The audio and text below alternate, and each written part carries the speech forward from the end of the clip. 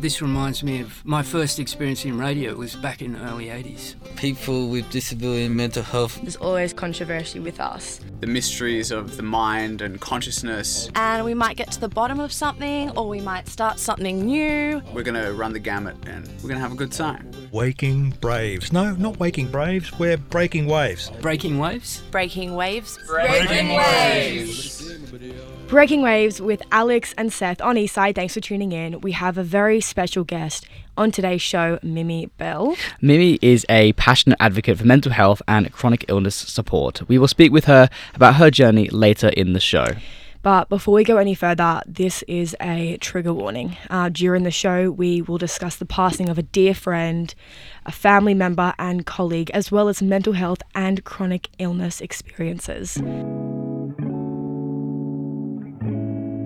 We have very upsetting news. If you haven't heard already, our beloved producer and friend Ruth Hesse passed away a few weeks ago. So we dedicate this show to her, the incredibly caring, hardworking, generous Ruth. Before Ruth passed away, she set up this interview with Mimi. Thank you so much for joining us today, Mimi, to pay tribute to Ruth and to speak about your mental health journey. Thanks so much for having me on the show today. It's been such a sudden and tragic shock with my godmother Ruth passing away. I'm both heartbroken and still in denial. She was such a wonderful and caring person and always helping others. In fact, the last conversation I had with Ruth was to set up this interview, and I'm grateful that I can fulfill the last opportunity she gave me and also get to be here and meet everyone at the radio that she loved working at. Well, thank you so much for coming on, Mimi. Ruth was there when you were born, on your first international trip, and she gave you your first car. You guys were so close. What would you say is your favourite memory of Ruth? Gosh, just one. I don't think I can just pick one. It's just like this overall feeling. Every time we hung out, from when I went for sleepovers as a kid to our more grown-up fine dining that we've done the last few years, and our long phone calls, it was just always done in style, with a smile wherever you were. Talking about life and love, old films and travel. She both knew how to appreciate the finer things in life, but also found the beauty in every small thing around her. She really reminded you to stop and smell the roses, you know? Alex, you interviewed Ruth last year where she shared her whole life story. I did, and I wanted to be able to share it with everyone to kind of, share her legacy so that everyone's aware. So she was a fascinating person. Unfortunately, passing at 63, she had so much more to achieve and go for in her life. But when she was younger, she did work for The Age, Elle magazine, and she was a feature writer for the Sydney Morning Herald. She was headhunted by Vogue. I'm sorry, that's the dream. Awesome. That is the dream. And she worked there for a couple of years before leaving to work in television after being offered a film review spot on the ABC Arts Television. Now, after all this and more, working in the environmental movement for 10 years, towards the end, she really missed journalism. That was what she loved most. That was her passion in life. So she rang up Eastside 10 years ago, pitched an environmental show to Tony, and got a weekly show, just a half-an-hour segment called Green Velvet. And shortly after, she was offered the Monday Drive spot, where she was ever since. So she was there for 9-10 years, and then finally in January 2021 she began producing this show, Breaking Waves. And that's just the tip of the iceberg. She was an amazing friend, an actress, a sister, a daughter, a journalist, a yogi, a filmmaker, and so much more. And she gave us the start, the Alex, Seth and Ollie show on Breaking Waves. She really gave us the opportunity to come on here. And we're forever appreciative for basically igniting a passion in radio for us. So she did. Yeah, so thank you also both for sharing as well. And after this first song, we'll be speaking with Mimi about her mental health journey. This is Justin Bieber with Ghost.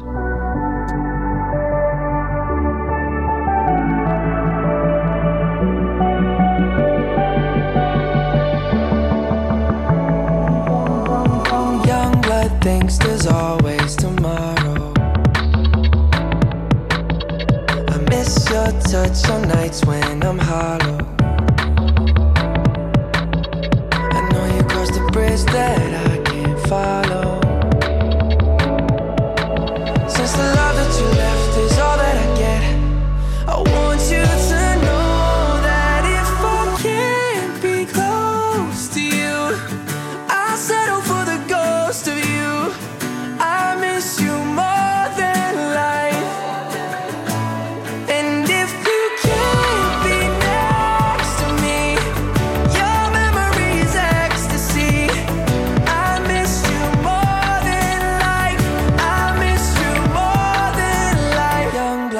thinks there's always tomorrow. I need more time, but time can't be borrowed. I'd leave it all behind if I could follow. Since the love that you left is all that I get, I want you to know that if I can't be close to you, I'll settle for the ghost of you. I miss you more than life, yeah. And if you can't be next to me, your memory is ecstasy. I miss you more than life. I miss you more than life.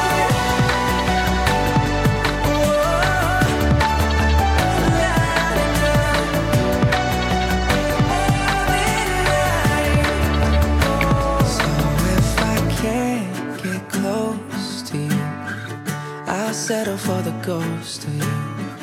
I miss you more than life. And if you can't be next to me, your memory is ecstasy. I miss you more than life. I miss you more than life. Mimi Bell, thank you for joining us. You're 27, living in Sydney. You told us you love the beach, cooking, and anything artsy. Now, please tell us about the mental health side of things. Yeah, so, well, through my own mental health and chronic illness experiences over the years, I have become a passionate advocate for mental health and chronic illness support within the community. Can you tell us more about that sort of advocacy work that you've done? Yeah, so I've always been quite open sharing about my health journeys, with my close circle and online, whether it's on my personal social medias or in support groups I'm a part of on Facebook. And sharing my story and experience has been really therapeutic for me, but more importantly, I know how much hearing other journeys helped me over the years, and I wanted to do the same. So since, sharing my journey, I've received messages from so many people online that I've helped them understand more about mental health or understanding kind of what's going on with them. It's encouraged them to reach out for support after hearing my story. So that's been really nice to see. And then from there, I went on to volunteer my time with a range of different organisations, sharing my health journey on podcasts, through art collaboration projects, in the newspaper and more. And then my passion for mental health and chronic illness support has now seen me move into a more permanent role within the not-for-profit sector as well. And I have big plans to continue supporting these areas. I honestly applaud you for the work that you're doing, Mimi, because the media, news outlets, TV shows and movies all show an overwhelmingly dramatic and distorted image of mental illness that emphasizes dangerousness and criminality. And this stigma influences our attitudes, biases, and beliefs around the subject. So honestly, it's up to us to raise awareness and shift the narrative around the subject, because inevitably the stigma arises from a lack of understanding of mental health. I completely agree. And because we receive a narrow lens of information, it doesn't really show the whole picture from the media. Many people's perceptions of mental health and mental illness are sometimes inaccurate. Completely. And moving on to something else, you and I both see a psychologist, Mimi, and it's been life-changing for me, but I want to know what an impact seeing a psychologist has had on you. Yeah, it's made a huge difference. I've learnt so many coping strategies and ways to work through negative feelings and thoughts, as well as ways to support my well-being in general. I find it sad that some people refuse to normalize therapy because honestly, they're missing out. I know, right? I think mental well-being is something we should be putting as much time, if not more, into as our physical health. There shouldn't be any stigma about talking about mental health with your friends or getting mental health support, and we really should be taught from a young age that prioritizing self-care and mental well-being is a standard part of life. I know a few people who should be in therapy but won't go because they saw a therapist once, didn't like them, so decided that therapy wasn't for them. You can't rule out therapy because one therapist didn't suit you. Think about it. Would you rule out ice cream because one flavour you tried, the first one was mint? Mint is terrible. It's the worst ice cream flavour. Exactly. So you wouldn't rule out ice cream altogether. You just try another flavour. Just like you try another therapist until you find the right one that fits, Yeah, definitely. I know that therapy isn't always for everyone and there are different ways to get support, but I also know that sometimes it's not therapy that's the wrong fit. It's the therapist. You know, I saw my first psychologist for 8 years before she retired, which is very sad. And she made such a positive impact in my life, you know. And I've had a bit of a journey finding a new psychologist after her because not everyone is the right fit. So sometimes you do have to shop around a little bit, which can be expensive and a bit annoying. But it's so worth it when you do find someone you like. You know, I started seeing a new therapist a few months ago, and I think she's just been a really great fit for me. So I'm grateful for that.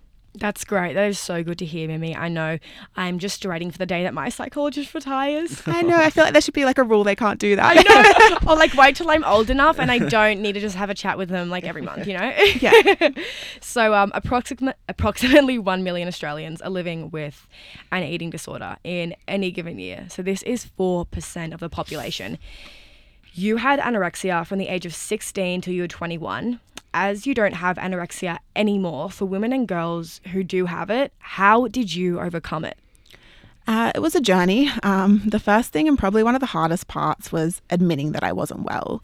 You know, I had been struggling with my eating and body image for some time, but I didn't want to admit it and ask for help. When I finally did realize how much it was affecting my life and kind of how unwell I'd become, I reached out to my family as a first step. Then from there, we kind of spoke with my GP, who referred me to a psychologist, and then that became kind of my support system. You know, we put a plan in place, which included a combination of CBT therapy, coping strategies, support as I introduced foods back in, mindfulness, and a bunch of other stuff. It was very much a multifaceted approach, and I wasn't better overnight, honestly. There was lots of kind of steps forward and steps back. But reaching out for support and kind of getting help was really the best thing I ever did. And I don't think I would be here today if I hadn't have done that. You've mentioned to us that you have also struggled a little bit with ADHD and anxiety as well. And I wanted to ask, did you find the coping mechanisms for both of those to be completely different and sometimes challenging? Or did you find similarities in the way you managed both of those that I think, you know, people should be aware of because it might be quite useful to a lot of people? So I was diagnosed with anxiety and anorexia back when I was about 16, but I actually am only just in the process of getting a clinical ADHD diagnosis over the last year or so.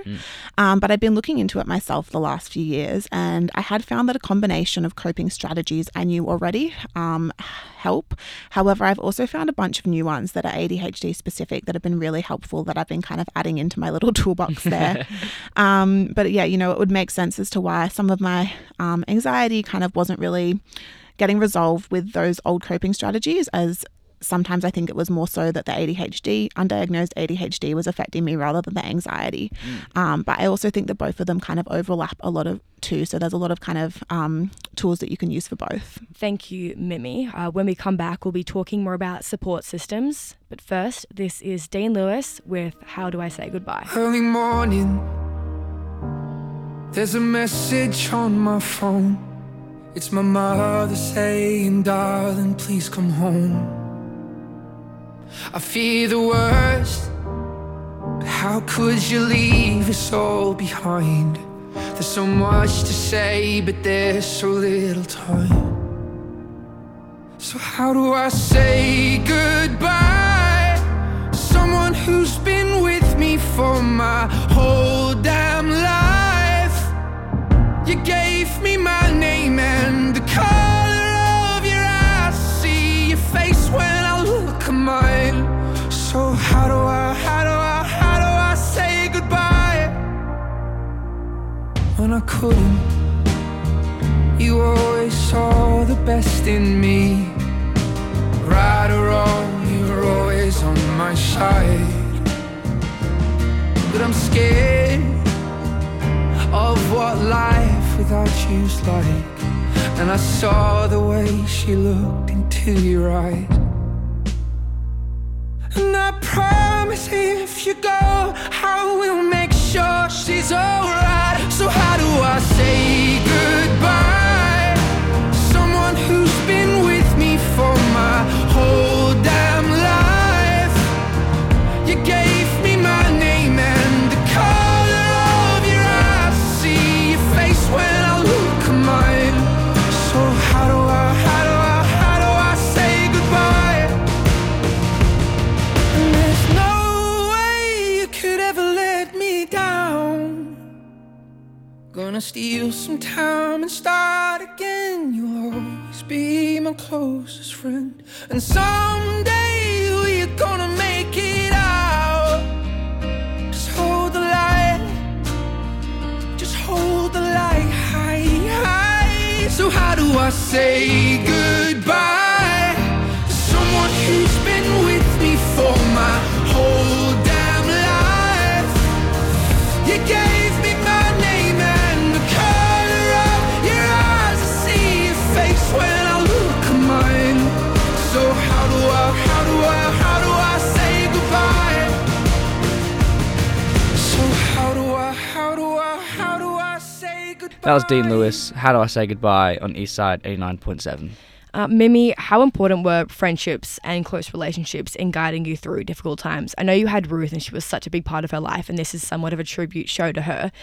But how important is a strong support system to have during developing years? So important. And support does look different for everybody. For me, my family and friends were a huge support for me. My parents, my brothers, my uncles and aunts, my godmother Ruth, my grandparents, my best friends and their families too. These are the people that helped me, but it won't necessarily look the same for everybody.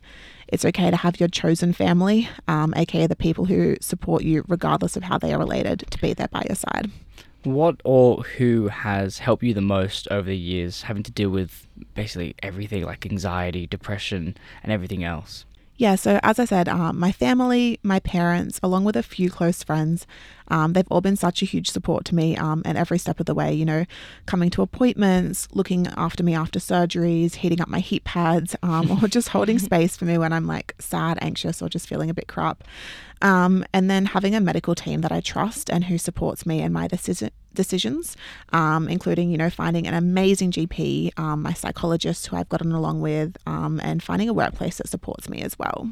Having gone through everything you have been through, now you're 27, what would you tell someone who is just starting out as a teenager who is experiencing similar struggles to you? You're not alone, even though it can feel like nobody maybe understands you. There are people out there who have felt similar ways and been through similar things. So if you can talk to someone you trust, a friend or a family member, or there's lots of spaces online where you can find other people going through similar things for support as well.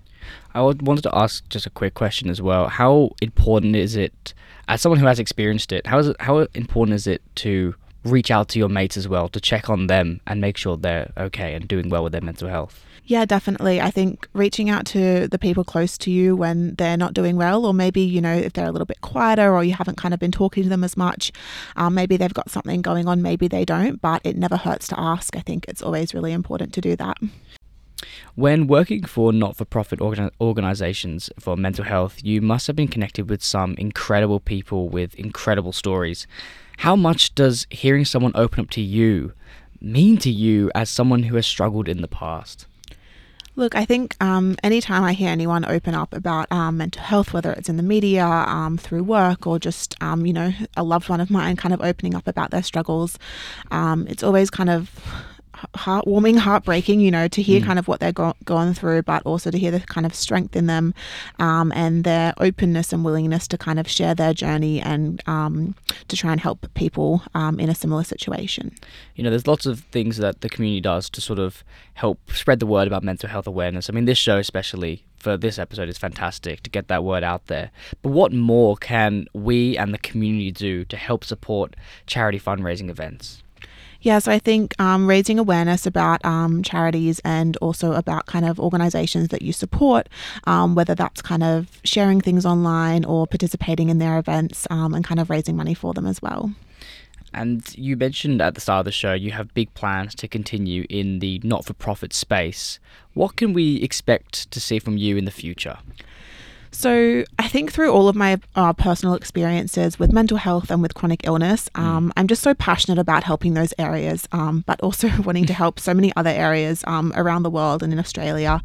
So yeah, lots of big plans from my end, but I think really for the next few years, my focus is kind of helping support young people facing mental health difficulties. And then I really want to move into an area that's supporting endometriosis and kind of health conditions and chronic health conditions like that.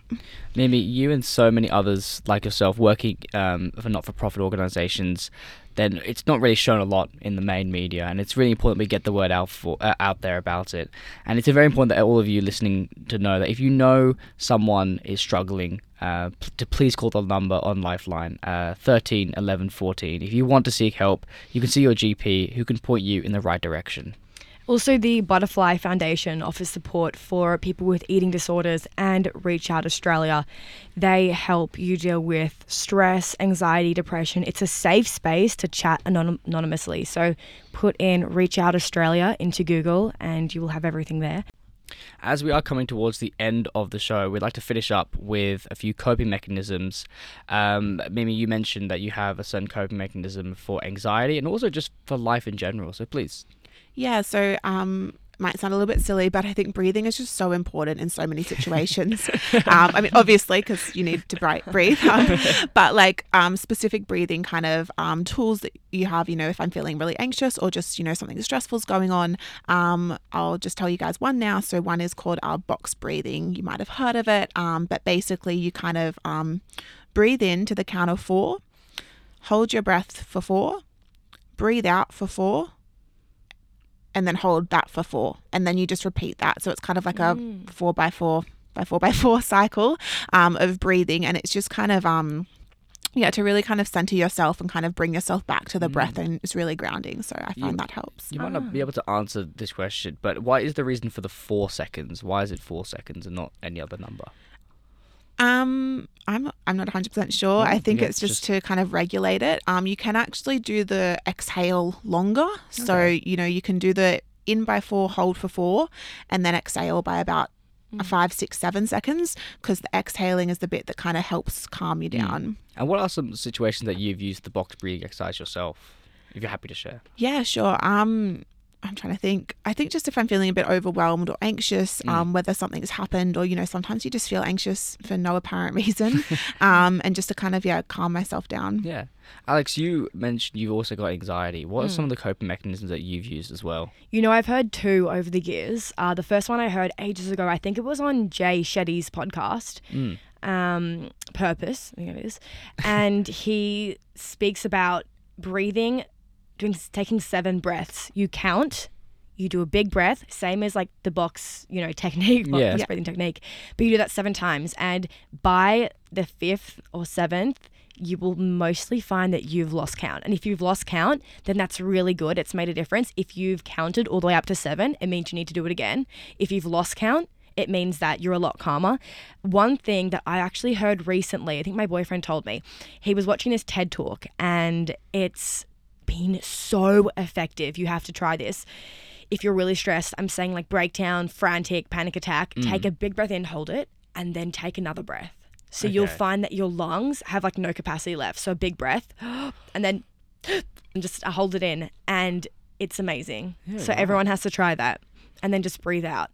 And I don't know what it does. It like resets my brain. It's interesting that breathing is like the main sort of source of calming yourself down. If you control your breathing, it's very interesting. I'd like to know the science behind that at some point. But I actually heard recently as well that apparently when you look at screens, you kind of forget to breathe sometimes when you're looking at screens. And if we're all on our phones and kind of working at computers all day, every day, I think it's really important to make sure you're kind of bringing those just into your daily routine too. Definitely. That makes a lot of sense. Seth, you have ADHD, which is obvious to everyone. I'm kidding. What are some coping mechanisms that you have for that? ADHD is hard in terms of coping mechanisms because it's really out of your control. A lot of it is you're just fidgeting for no reason, you're distracted for no reason. It's just it's crazy. But I have this tool that I've sort of done loads of times before I start studying. So like a lot of people who have ADHD, procrastination is the biggest killer, and you'll be on YouTube or Netflix or whatever and you don't want to do your work. If I know I've got work to do, I will count on my fingers 1, 2, 3 instantly, and that countdown, or 3, 2, 1, and I immediately shut off all those websites. Immediately turn off YouTube, Netflix, whatever, and I start my work. That takes a lot of discipline. It's once you've done it loads of times, it's a switch in your brain. I think you were mentioning as well, it's like a bit of adrenaline. That countdown is like 3, 2, 1. Okay, we start. And I would highly recommend people with ADHD who do find studying difficult. There's website blocker apps you can download, and they just block your website. Whatever, like YouTube, Netflix, like I said, YouTube, Netflix, any website that you find yourself always going back to, it will block it for that hour and a half, and it's proven to be really helpful with study and stuff that I hate to do. For people listening that want to use these apps, what are they called? So I think the best one for your MacBook is called OneFocus. OneFocus on you can get it on the App Store. It's so easy to use, and you just type in your website. Even the apps that you have on your MacBook, you can put in as well, and it will stop you from using them, and it's fantastic. You know what I wanted to ask with the 3, 2, 1? Do you use that when you try to get out of bed in the morning? Because I know when you're overly tired and you say, I gotta get up, and you can't count down. Does that work in the morning as well? Look, I've used it a few times. Sometimes it works, but a lot of the time I just take a big sigh of just, oh God, I've got to do this, and I get up out of bed. But I will have to give it the 3, 2, 1 a go when I'm trying to get up in the morning. Thank you so much for coming on, Mimi, and opening up about your life. You are such an inspiration. Oh, thank you guys so much for having me. It's been a great time being on the show.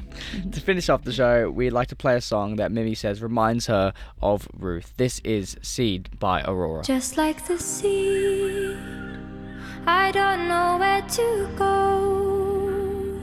Through dirt and shadow I grow. I'm reaching light through the struggle. Just like the seed, I'm chasing the wonder. I unravel myself, all in slow motion.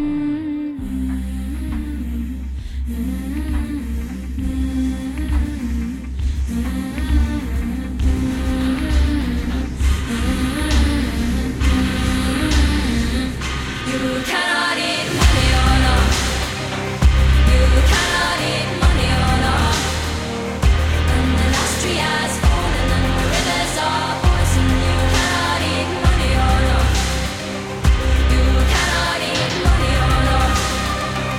You cannot eat money or not. And the last tree has fallen and the rivers are poison. You cannot eat money or not. Oh no.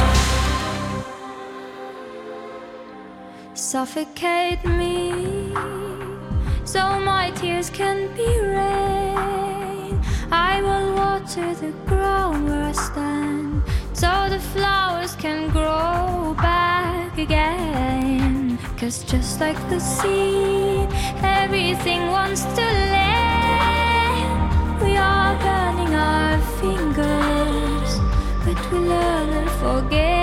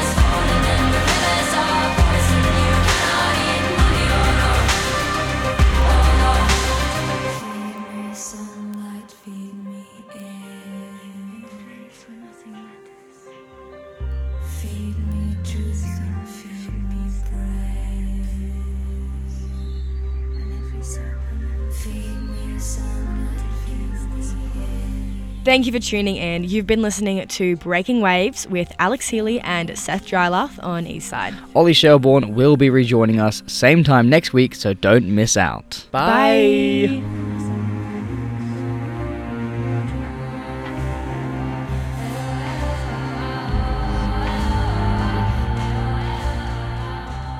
You're listening to People Powered Radio, proudly supported by the Community Broadcasting Foundation. The Community Broadcasting Foundation resources community-owned and operated media stations just like this one that connect people and tell vital, local stories so that we all enjoy a more vibrant, inclusive Australian culture and healthy democracy. Find out more about our work at cbf.com.au.